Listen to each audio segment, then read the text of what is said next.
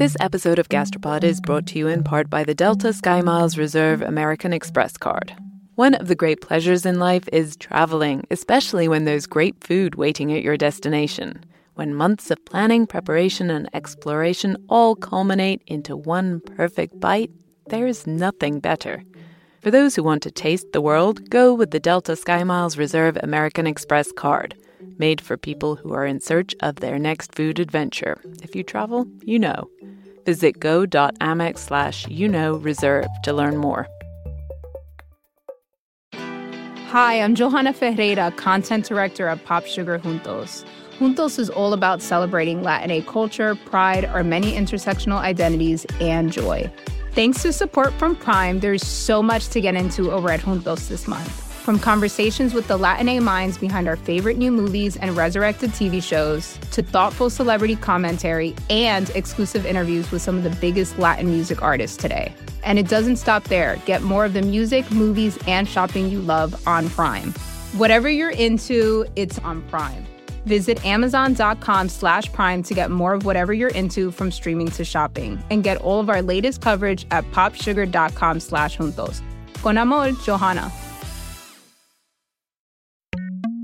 People just say things, assert, with rarely pausing to bolster their argument by any persuasive mean known to humanity. So we started from one of those assertions, which is that it is better, environmentally speaking, to eat plants than it is to eat animals. That's something you hear a lot. We should all be vegetarians because that's how to save the planet. That's not the only claim you'll hear about giving up meat. Another one is that we'd all be much healthier. Fewer heart attacks, less cancer, longer lives. And that's before you get to the moral arguments around taking animal lives and this whole idea of animal rights. Those are the claims, but what's the evidence? That's just what we'll be looking at this episode. You're listening to Gastropod, the podcast that looks at food through the lens of science and history. I'm Cynthia Graber. And I'm Nicola Twilley. Whether or not to eat meat is a very long, very intense, and very personal debate. It's not something we could give you a final right or wrong on. We wouldn't dare. Instead, this episode, we're going to look at all of the claims people have made about why you should give up meat and the arguments for and against those claims. We'll go through the history of each argument and try to figure out whether the claim is true. But this episode is not absolutely everything there is to say on the topic. We cannot cover every argument ever. The ones we're going to discuss are the main ones, the ones you hear all the time. So when I was 8 years old, I went to, my dad's a doctor, and so they were demonstrating laser surgery on like a store-bought chicken, like just a regular old Purdue, And I was like, that's just so mean. That's so unnecessary to kill a chicken for that. And then I was like, well, I'm eating chicken and I don't have to, and meat in general, so it was a matter of conscience. Yeah. To use a big word, I think it's almost a sin that we electively and voluntarily inflict unspeakable suffering on thousands of billions of animals. Okay, first big claim. It's immoral to eat meat because we don't have the right to take animals' lives. That's violent, and violence is bad. This argument goes deep in a bunch of different religions. Most of the early traditions of world religions, such as Hinduism and Buddhism, all had a strong strain of nonviolent diet in their ancient teachings. There's for different motivations, but it's interesting, they all believe in ahimsa, which is a fundamental teaching of nonviolence to life. Joanne Davidson is a theology professor at Andrews University Theological Seminary in Michigan. So here's the thing about this claim that eating meat is immoral. It's a belief. If you believe, it's true. If you don't, it isn't. But what's interesting is how this question came to be so central to so many different groups and religions. You see, meat became very sacred right at the earliest time that we can go back. Colin Spencer wrote a book called The Heretic's Feast, A History of Vegetarianism. And one of the things he points out is that almost all religions grapple with meat in some way. His reasoning for why is that back in the beginning of our evolutionary history as humans, hunting big game took a group. And it took a group to feast on big animals before they went bad. And so early humans developed group rituals around meat. And then those rituals developed into a deeper set of questions around what is a life and do we have the right to take lives? And so meat became central to most world religions in one way or another. Think of animal sacrifices. The religion that's best known for practicing vegetarianism is Hinduism. It didn't start out that way, but about 3,000 years ago, the doctrine of reincarnation became part of Hinduism, and then so did vegetarianism. Not all Hindus are vegetarian, both then and now. But the logic is killing animals is violent, and that's like a black mark against your future reincarnation. The same kind of logic is found in Buddhism. But not all Buddhists are vegetarian either. The strictest religion when it comes to the belief that eating meat is bad, no ifs or buts, is Jainism. It's really central. You can't be a Jain and not be a vegetarian. That's Purvi Shah, a Jain and a Gastropod listener. I like listening to Gastropod while I'm cooking or while I'm eating. Anything that relates to food or stuff like that. For Purvi, whatever she's cooking, it's vegetarian. Jainism developed in India after the dawn of Hinduism. And Jains believe that every living thing has a soul, and so everything should be treated with equal respect. And so that is why we're all vegetarians. The strictest Jains won't eat vegetables like broccoli or cauliflower because they tend to have insects hiding in them. And no root vegetables at all.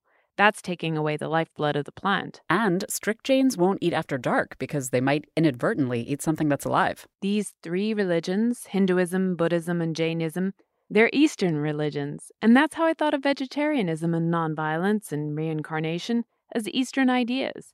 But it turns out I'm wrong. There was an ancient vegetarian, nonviolent, reincarnation-based belief system in the West. Well, vegetarians, as I said, were known right up to the 19th century. I mean, Shelley, the poet, called himself a Pythagorean. Pythagorean, or Pythagorean as I'd say it in America, that sounds an awful lot like the Pythagorean theorem. Like, math class, figuring out the angles in a triangle. Same dude. Pythagoras is mostly known to us because of the famous triangle, which is taught at school. He lived between 500 and 600 BC, and he taught mathematics.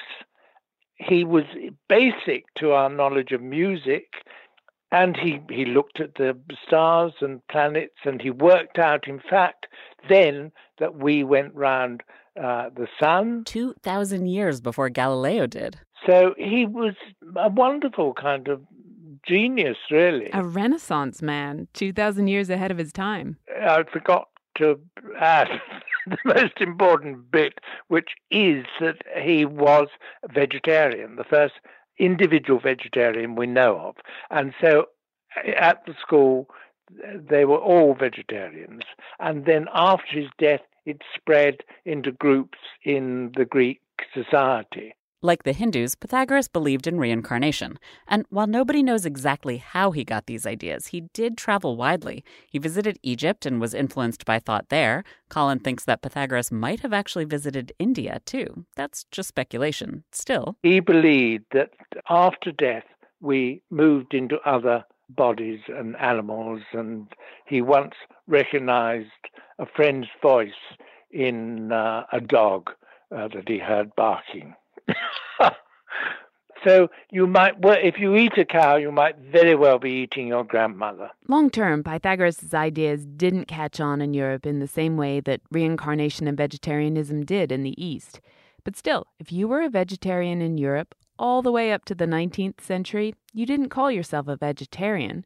You called yourself a Pythagorean, like Shelley. So there were vegetarians, these Pythagoreans who chose not to eat meat because they believed it was wrong. They were there in Europe. They existed. It just wasn't a major movement. Because Christianity was the mainstream religion in Europe, and Christianity had taken a very different position on the morality of eating meat. But you see, Christianity, because of the Old Testament, believed that all the animals were put in the world for the sustenance of man.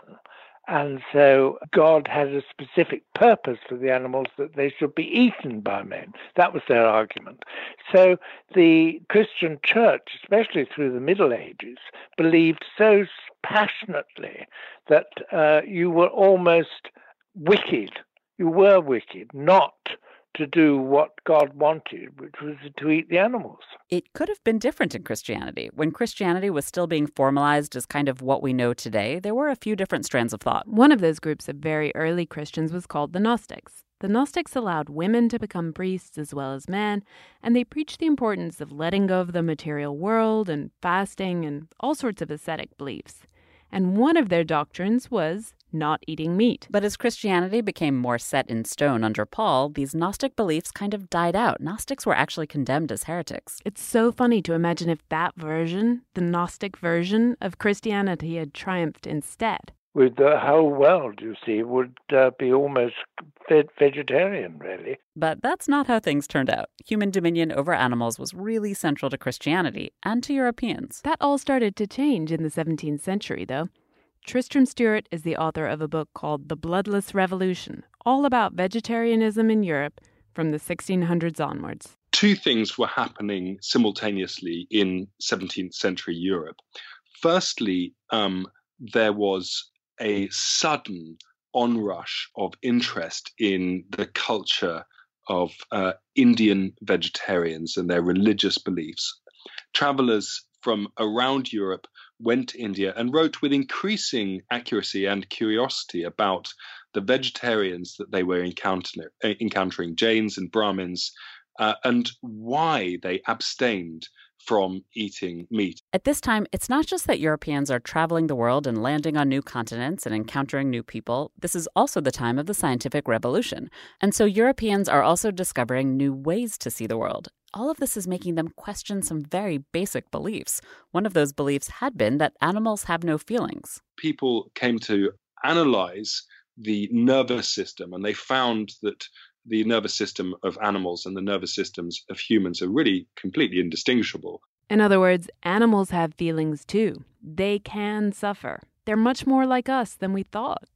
And once you realize that, you have to rethink how you treat animals and whether it's right or wrong to take their lives. But while scientific advances in anatomy provided arguments against taking an animal's life, other scientific advances made that argument a little murkier. The vegetarian idea that you could go through life without killing any animals was blown apart by the discovery, with the use of the microscope in the 17th century, that there were millions of microscopic animals that were living on the lettuces that the vegetarians wanted us to eat instead. All these new ideas, new science, encounters with entirely different civilizations and landscapes, it all throws European thought into a ferment. And out of that ferment, you get new political ideas.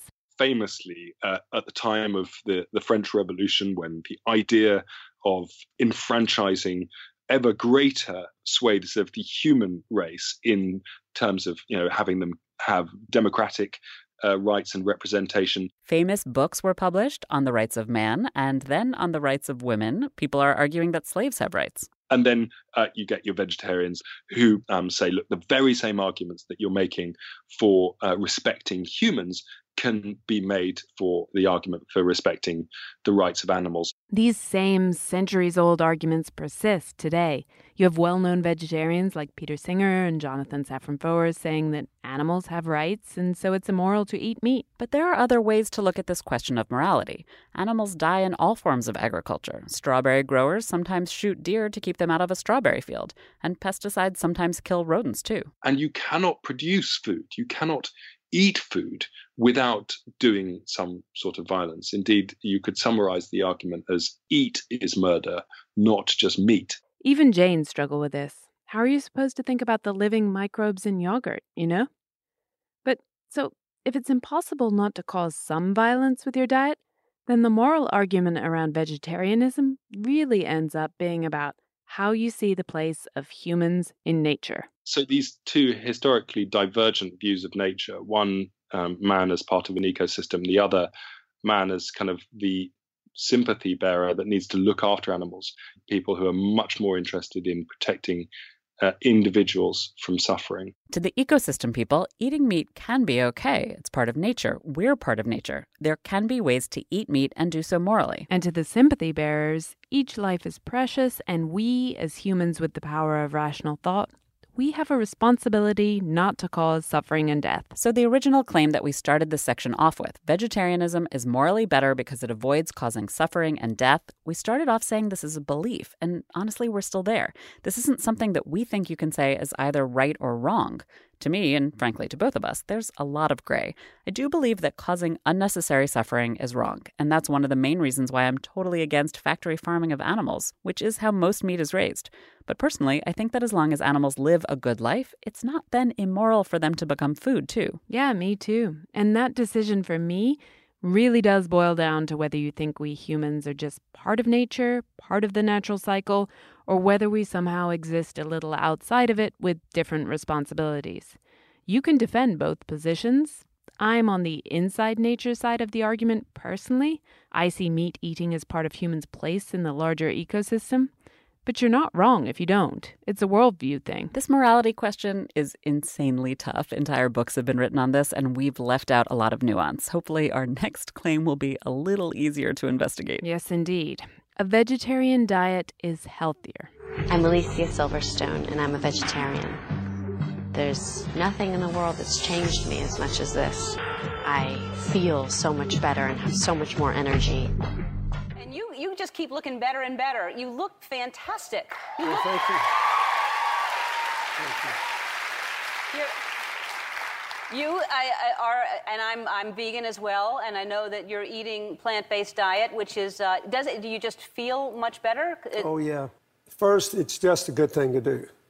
It'll be healthier for you, and you put less stress on your cardiovascular system. That's the claim. Is it true? And just like morality, this question has roots in history, too. The debate over whether it was healthier to be a vegetarian also raged in the 1600s and 1700s. Remember how scientists were comparing human and animal anatomy and discovering that we both shared nerves? It wasn't just the nerves they were comparing. It may surprise listeners to know that one of the really big questions that many scientists try to answer is whether humans were anatomically equipped to digest and consume meat. A lot of attention went onto the structure of our teeth and whether our teeth were more like that of, for example, sheep than of cats. And obviously, with our heavy predominance of molars, there was a strong case to say we had herbivorous jaws and herbivorous teeth and not carnivorous ones. We didn't have the sharp fangs of a lion or a tiger. People went into our guts and compared them in particular to that of the great apes. But the belief was that they were our closest relatives, that they were herbivorous, and that we shared most of our anatomical features with them. And that, again, was seen as evidence that the human anatomy was not originally designed for meat consumption. This argument is one you'll hear today, but flipped. In the 1700s, scientists were saying that we were primarily designed as herbivores. Today, you'll hear people saying that our teeth and our guts are different from apes who eat a vegetarian diet, and so eating meat is what makes us human. In fact, some people today argue that eating meat is what led us to have bigger brains. And of course, bigger brains means tools and language and culture and everything. Well, that's an entirely erroneous belief.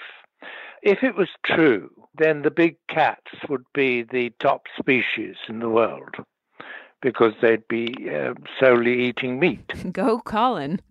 I mean, there's a fairly obvious response to this debate. We're not designed as carnivores or as herbivores. We're a little bit of both. In other words, we evolved as omnivores. Our ancestors were opportunistic and they ate what they could. So the design argument is not going to decide things one way or the other. To go back to the 16 and 1700s, one reason the debates about health are raging is that doctors are seeing some pretty serious widespread health problems. Things like gout and being overweight are on the rise, along with rising wealth. Basically, for the first time, more people than just royalty and the aristocracy could afford to eat meat regularly in large portions.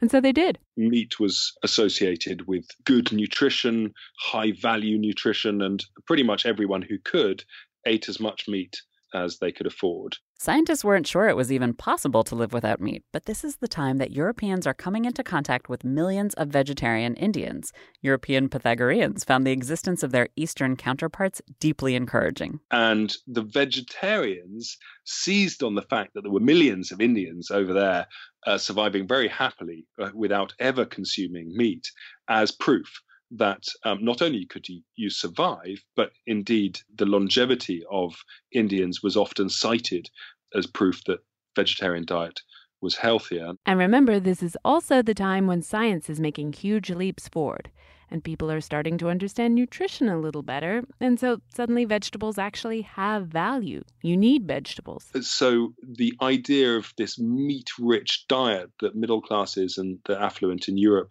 were subjecting themselves to, and all of the kind of the diseases that came in its wake, things that we might call obesity now, for example, could be cured by going vegetarian. And a band of doctors, indeed, some of the mainstream doctors at the time, were routinely prescribing an abstinence from meat. This claim for a vegetarian diet being healthier, it gets more and more popular over time, to the point where it actually kind of takes over as the main argument for being vegetarian in the West, rather than the moral argument. For example, in America, Bronson Alcott, he's the father of Louisa May Alcott, who wrote Little Women, he was a famous early vegetarian in the 1800s because of equality. He's anti-slavery, he's pro-women's rights, and he believes that vegetarianism is morally right. He used the arguments that we talked about at the beginning of the episode. But then by the time the American Civil War was over, and John Harvey Kellogg, the father of your cornflakes, he was the voice of vegetarianism in America, and his whole thing was health. He ran a sanatorium where people came to eat his weird vegetarian meat substitutes in order to achieve physical perfection. It was about self-improvement, not improving the world. And this is the claim that we're investigating now. Is eating a vegetarian diet actually improving yourself? Is it better for you than eating meat? Was Kellogg right? Joanne told us that one group that's been studied is the Seventh-day Adventists. They're a Christian group that encourages vegetarianism to improve physical and spiritual health. There's this ongoing health study showing how there are much lower incidence of cancer, much lower incidence of diabetes and heart disease. What? Do we actually have a clear-cut answer on this one for a change? Well, no. Like everything we cover, it's not quite so simple. This episode of Gastropod is brought to you in part by the Delta SkyMiles Reserve American Express card. You know that feeling when you try a new food for the first time and your mouth experiences these brand new flavors and sensations? It's like, wow, I didn't even know a food could do that. This happened to me when I went on this amazing trip to the northern tip of Queensland in Australia. We were so far north that we were off the country's electrical grid, and we were staying on a banana farm where they grew dozens and dozens of different kinds of bananas. In the morning, I woke up to a basket full of some of the most bananas you can imagine. Red ones that were super soft and sweet like raspberries, and small finger-sized ones that were sort of floral, and even blue ones that tasted exactly like vanilla ice cream. Life's too short to pass up extraordinary experiences. And if you're ready to take your next big food adventure, go there with Delta SkyMiles Reserve American Express card. If you travel, you know. Visit go.amex/reserve to learn more. Calling all female runners, it's time to lace up and join Team Milk. Since the 2022 New York City Marathon, Team Milk has sponsored female marathon runners nationwide, providing support and shining a spotlight on their unique stories, perseverance, and drive to go the distance. Why milk? Dairy milk is an excellent nutritional add for both marathon training and recovery. Milk contains 13 essential nutrients, including high-quality protein, making it a crucial component of a training diet. Plus, it's one of the best beverages for hydration, even better than water. The same electrolytes that are added to many of your favorite sports drinks are found naturally in milk. And in 2024, Team Milk is taking the next step to empower female runners by launching the only women's marathon in the U.S. designed for and by women. Built to be accessible, empowering, and community building, the inaugural Every Woman's Marathon will take place in Savannah, Georgia on November 16, 2024. You can learn more and register for the marathon at everywomansmarathon.com.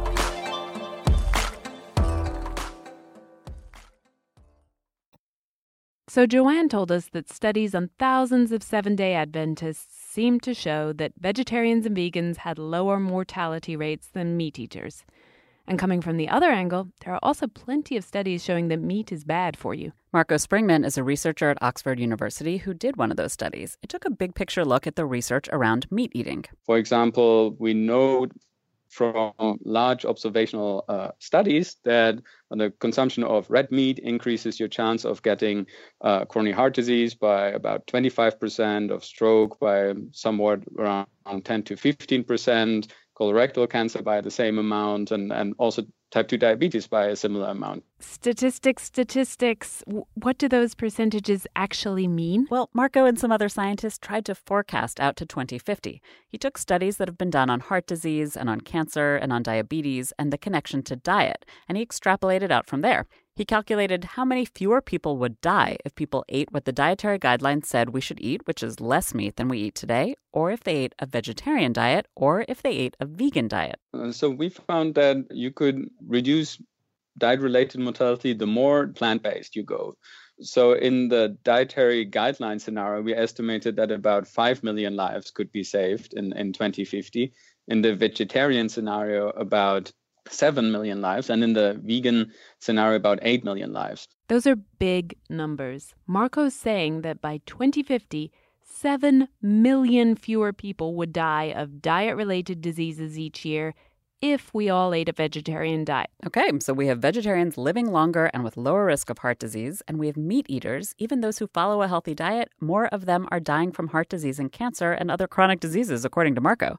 This seems like clear-cut evidence that the health claims people make for vegetarianism are right, no? So I'm Dr. Frankie Phillips. I'm a registered dietitian based in the southwest of England, and my area of expertise is vegetarian nutrition. We thought it would be a good idea to check in with someone who spent a lot of time studying exactly these questions. It turns out that the Seventh-day Adventist study results, showing that vegetarians are so much healthier, Frankie says that there are other factors that might contribute to them living longer than meat eaters apart from just being vegetarian. Being vegetarian is part of that whole spectrum of being more healthy. And we know that if people are more concerned about their health, then they're probably not smoking tobacco, having a moderate alcohol intake. They might be taking more physical activity. So that might be part of why vegetarians seem healthier in the studies. As people, they're just more health conscious in general. And those meat is bad studies that Marco was quoting, there are some criticisms of those too. One is that the studies don't separate out processed meat like pepperoni and bacon from unprocessed meat like a steak or pork tenderloin, because other studies have shown that processed meat seem to be worse for you. And those meat is bad studies, they also lump together grass-fed beef with industrially raised grain-fed beef, for example. But there's good research showing that grass-fed has healthier fats.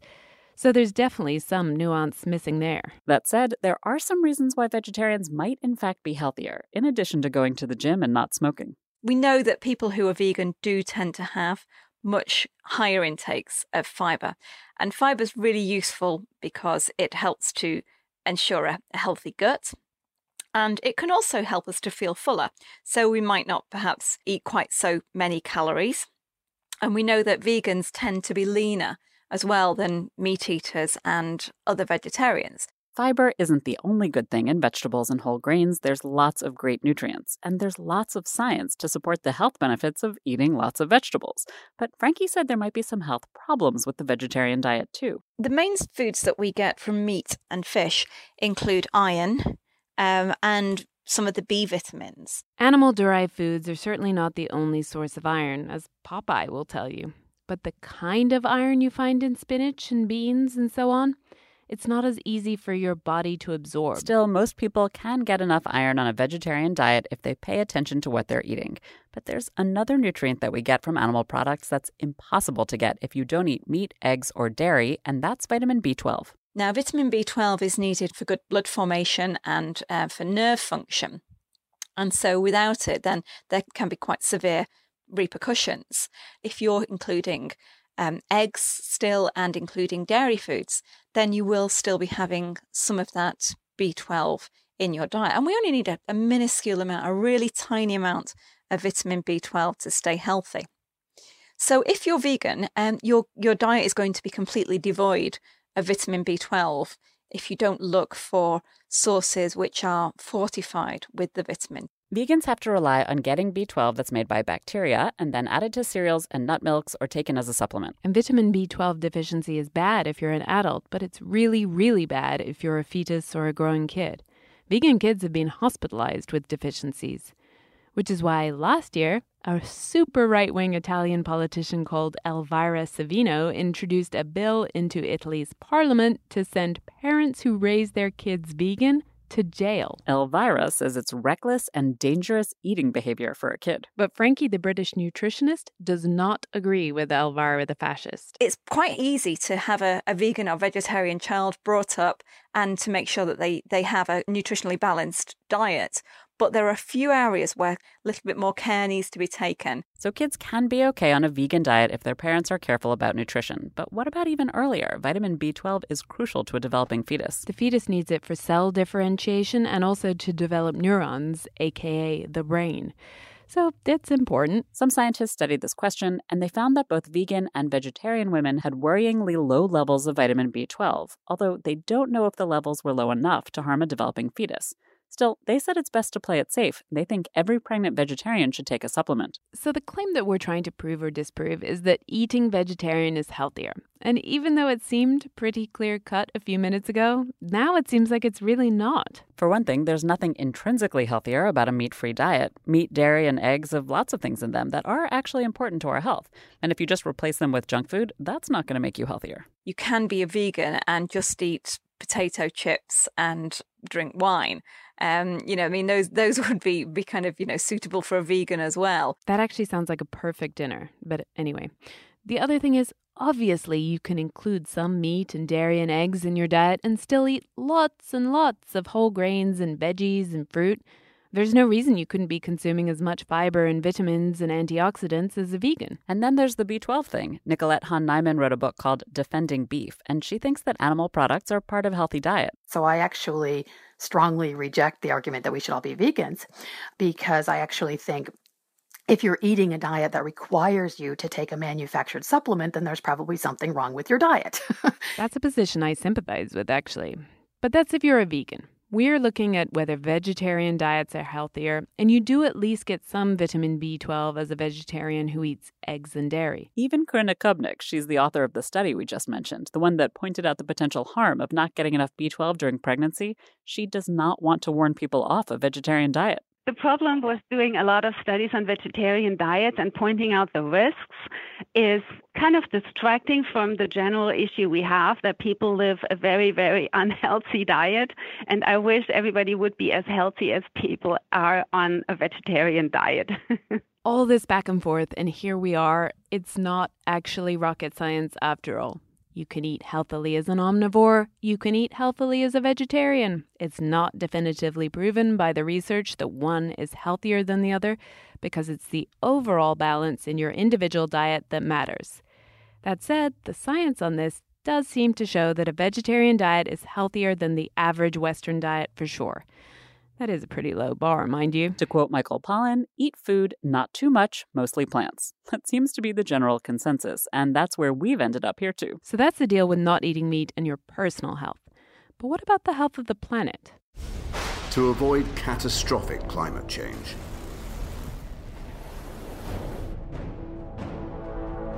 we need to consider what we eat. Less meat, less heat. More life. And that is our third and final claim. Being a vegetarian is better for the planet. That's pretty widely accepted as fact. I've absorbed it as the truth for sure. But is it? This argument also goes way back in history, back to one of Tristram's favorite centuries, the 1700s.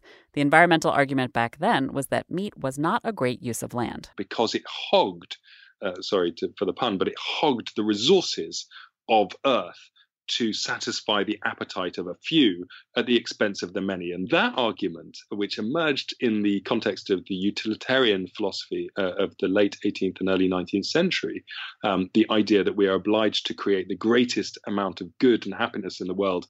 And if that's the case, then we should be feeding the greatest number of people and not wasting resources by feeding it to livestock and only feeding a few people with the meat and dairy. This argument emerged in Britain at this time for a couple of reasons. One, Britain is tiny. There's not a lot of land, full stop. So with population growth, how was everyone going to get fed? And then there's another reason, the agricultural revolution, which started in England. That's what made it possible to have big fields of crops rather than little hand-tilled patches. So you could just grow a bunch of grains. Today, nearly 3 centuries later, that is still one of the main arguments in favor of vegetarianism. And it was one of the main points we heard from Gidon Eshel, too. He's a professor of environmental physics, and he wrote a paper that tried to figure out the environmental impact of beef versus pork versus chicken versus dairy and eggs versus a few main non-meat American crops, such as potatoes. I mean, look, we have now 7.4 or so billion people on Earth. Just in the US, there is a third of a billion right now. These population densities far exceed the carrying capacity, really, of the resources available. Gidon's argument echoes those British utilitarians precisely. If you give up beef, the differences are staggering. Just staggering. You give up this tiny fraction of your diet per day to reallocate the resources to something else, in this case, soybeans, and you can sustain in full almost 4 individuals. Gidon's argument isn't just about land use, though. His paper also looks at the impact on water and pollution and greenhouse gas emissions of each of these different categories of meat and animal products. The most amazing thing is really the beef is in a firmament entirely of its own. Nothing comes close to beef. It is 10 to 50 times more resource intensive than anything else. Plants by far are the most efficient. Then you have poultry, pork, eggs, and dairy to some extent, although there's some subtlety there. And then in a completely different category, as distinct as the first class of the Queen Elizabeth II from swimming across the Atlantic, is beef. Gidon is not a lonely voice in the wilderness here. Other studies agree, particularly when it comes to climate change. We heard from Marco Springman earlier about the lives that could be saved by not eating meat. His study also looked at the greenhouse gas emissions that could be saved that way. At the moment, we know that more than a quarter of all greenhouse gas emissions are due to the food system, in particular due to livestock. For example, we know that in order to produce an equivalent amount of protein, beef emits about 250 times more than legumes. And on a weight basis, beef emits about 20 times more than fruits and vegetables. Again, Marco projected out to 2050. He found that if everyone became vegan, global greenhouse gas emissions from food would be down 70%. A vegetarian diet would reduce them 60%. The point Marco's making is a vegetarian diet can dramatically reduce greenhouse gas emissions. At least using the data that Marco was working with. And this is where it gets complicated. Nicolette, she wrote the book Defending Beef. She disagrees with the data Marco started with to get these figures. The large part of carbon emissions that make up this stat, that livestock are responsible for 25% of the global total, she says there are a lot of problems with that number. One of the flaws, a big chunk of that total livestock emissions number, comes from deforestation in South America. Basically, forests being cut down for either cattle grazing or to grow cattle feed. But that's A, a one-time deal, and B, to do with Brazilian laws around owning land rather than actually being necessary to feed beef. So deforestation is a red herring. It's not inherent to livestock emissions. The other big part of global warming from beef, you may have heard this, is methane. Cow farts. But Nicolette says this, too, is not totally straightforward. Cows don't necessarily fart as much as scientists think they do. You know, what the cattle are eating, how they're being managed on the pasture, how healthy the soils are. All these things are really important factors. None of that is ever taken into account in these methane totals. What they do is they take one animal, they put the poor creature, literally they sort of drill into the side of the body, they put this bag onto their digestive tract, and they measure the methane that's coming out of their digestive tract. And they say, okay, that's how much X animal of X size emits, and therefore you got to multiply that by the number of animals worldwide, and that's their methane contribution. Well, that's absurd. It's absurd because it totally depends on what the animals have been eating. It also depends on their gut microbes. It depends on how quickly the animals grow, which can vary dramatically in different ecosystems. The final total even depends on the methane-eating microbes in the local soil. So there are good arguments that the 25% of global emissions number that Marco was working with is wrong. It's overstated. The other thing that Marco's doing is using the model of conventional, large-scale animal farms. On these farms, yes, methane comes from cow farts, but it also comes from manure lagoons, and those lagoons are a huge problem both for global warming and local air quality. And then there's the runoff that pollutes local waterways. That's also a big problem. But again, Nicolette's point is that's not inherent. Beef doesn't have to be raised that way. If we deindustrialize the livestock industry, which is what I'm arguing for, a lot of those emissions just disappear. The kind of farm or ranch that Nicolette is advocating, these are often on the smaller side. Farmers often have plants and animals. Animals might help fertilize the field and eat some of the farm's leftover products. Cows don't have to eat people food like grain. They're eating grass. These aren't big monocultures or huge sheds with tens of thousands of cows. These are the opposite of industrial agriculture. And so the response you sometimes hear at this point in the debate is that maybe Nicolette is right and well-managed livestock don't have such a huge and terrible impact, but we can't possibly raise enough beef for all of us on Nicolette's kind of ranch. That's Guidon's response anyway. It's basically boutique farms. It's not really serious food production. It's plenty serious, but it's just not in scope very serious. Okay, but can they feed the world? That's the question. And the answer is, is trivially no. And once again, Nicolette says not so fast. There's very good counter evidence on this. Other divisions of the Food and Agriculture Organization, the United Nations, have put out a couple of reports about the importance, the actually essential nature of converting all agriculture to sustainable and organic methods. And they say over and again in different reports that they've put out that you can produce all the food that the world needs. I feel like I'm refereeing a prize fight here. Has Nicolette knocked Guidon and Marco out? Not quite yet. She's got a few more punches to throw. Nicolette says there are some landscapes where it's tough to grow plants all year, but animals can grow pretty well. And so if you're, for example, let's say living in the Northeast in the middle of the winter, it's pretty much impossible to raise fruits and vegetables unless you're raising them in a greenhouse. And actually, milk or meat might be by far the most environmentally appropriate food for that time of year in that location. Again, it's all about the nuance and the complexity. If you live in Southern California, sure, be vegetarian. But it might not be the best environmental choice in other landscapes. And there's one other kind of counterintuitive point. Cattle can actually be good for certain ecosystems. This is Nicolette's killer right hook. Literally just a few hundred years ago in the United States, we had, around 100 million bison, which are huge grazing ruminants. So there were actually more bison on the land back then than there are adult cattle in the U.S. today. And those bison were a crucial part of the grassland ecosystem. Nicolette is basing this part of her argument on the work of a guy named Alan Savory. He argues that it's the absence of these herds that is actually the Earth's greatest problem today, and that the domesticated animal, the domesticated cattle, rather than being a blight on the landscape, if it's well managed, is one of the very few ways that we can hope to restore the ecosystem's function the way they're supposed to be. Alan Savory is an ecologist who started out his career dead set against livestock. But after years of research, he's come 180. His studies have shown that properly managed livestock herds can actually have huge environmental benefits.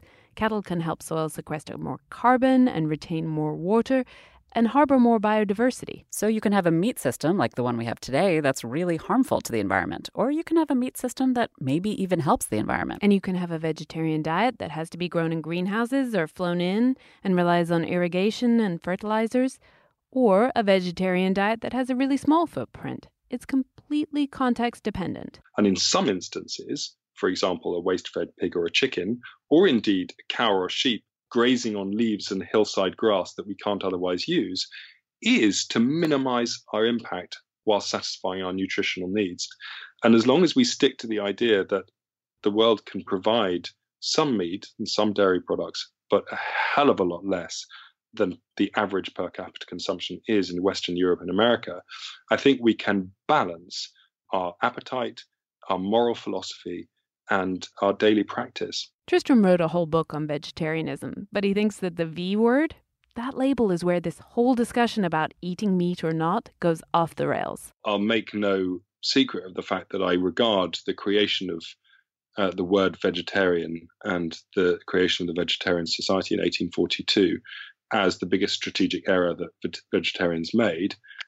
Before that moment, the issue was one that many people engaged with. The moment you've created a name for yourselves and a society, vegetarians and vegetarianism, you created a pigeonhole that people can put you in and thereafter ignore. And that is indeed arguably what happened post-1842. It becomes a closed-off debate only of interest to people on the inside of that particular pigeonhole, and pretty much boring for everyone else. And that is where we're going wrong. These are not niche questions. These questions about morals and animal suffering and health and the environment, they're questions that everyone should be thinking about, whether you include meat in your diet or not. And the vegetarian label, that doesn't help open up that bigger conversation to more of us. I think it is the creation of a polarizing identity that creates that challenge. It implies that I am on the side of the good and you are on the side of the wrong. And that, unsurprisingly, puts people's backs up. Mine, too. But so to kind of round up the first questions we opened the show with, and I'm going to avoid that polarizing V word, is not eating meat better morally for your health and for the environment?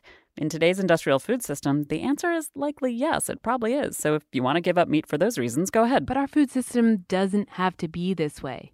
And some people are creating a different system. They're growing meat in a responsible way. And Nicolette says that if you buy some of that meat, again, overall, not as much meat as is in the average Western diet, but if you do eat meat, as most of us still do, and if you buy that responsibly grown meat, what you're actually doing is voting for these systems. I never tell people who don't eat meat that they should eat meat.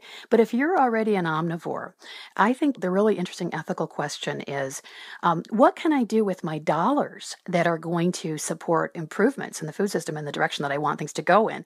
I think every individual should be examining what they're eating. Is it helpful? Was it raised in an ecologically sound way? Is it supporting the right kinds of farms, the kinds of farms that you want to be supporting? You know, is it comporting with your values? And is it delicious? We are always on the side of deliciousness. And that's it for this episode. A huge thanks to our interviewees for this episode: Joanne Davidson, listener Purvi Shah, Frankie Phillips, Nicolette Hahn-Nyman, Marco Springman, Corinna Kubnik, Gidon Eschel, Tristram Stewart, and Colin Spencer. We have links to their books and articles on our website, gastropod.com, and you should definitely check them out. There is so much good stuff we couldn't squeeze in. Some of that good stuff will be going in our special email newsletter for sustaining supporters. Anyone who gives $5 an episode or more through Patreon or on our website can look forward to getting lots of extra vegetarian goodies in their inbox next week, including the stories of two very famous vegetarians, Gandhi and Hitler. And we're back in a couple of weeks with an episode all about the weird world of wine. In case you were wondering, the celebrities making the vegetarian claims you heard were, in order, a young Natalie Portman, Moby, Alicia Silverstone, Ellen DeGeneres, Bill Clinton, and Arnold Schwarzenegger. Did you guess correctly? Till next time. This episode of Gastropod is brought to you in part by the Delta SkyMiles Reserve American Express card. You, dear listener, already know about the transformative power of food. You're probably thinking about food right now, aren't you? Look, we get it. Sometimes a craving is more than a craving. It's a calling that you have to indulge, even if it takes you thousands of miles to get there. For those who want to taste the world, go with the Delta SkyMiles Reserve American Express card, made for people who are in search of their next food adventure. If you travel, you know. Visit go.amex/reserve to learn more.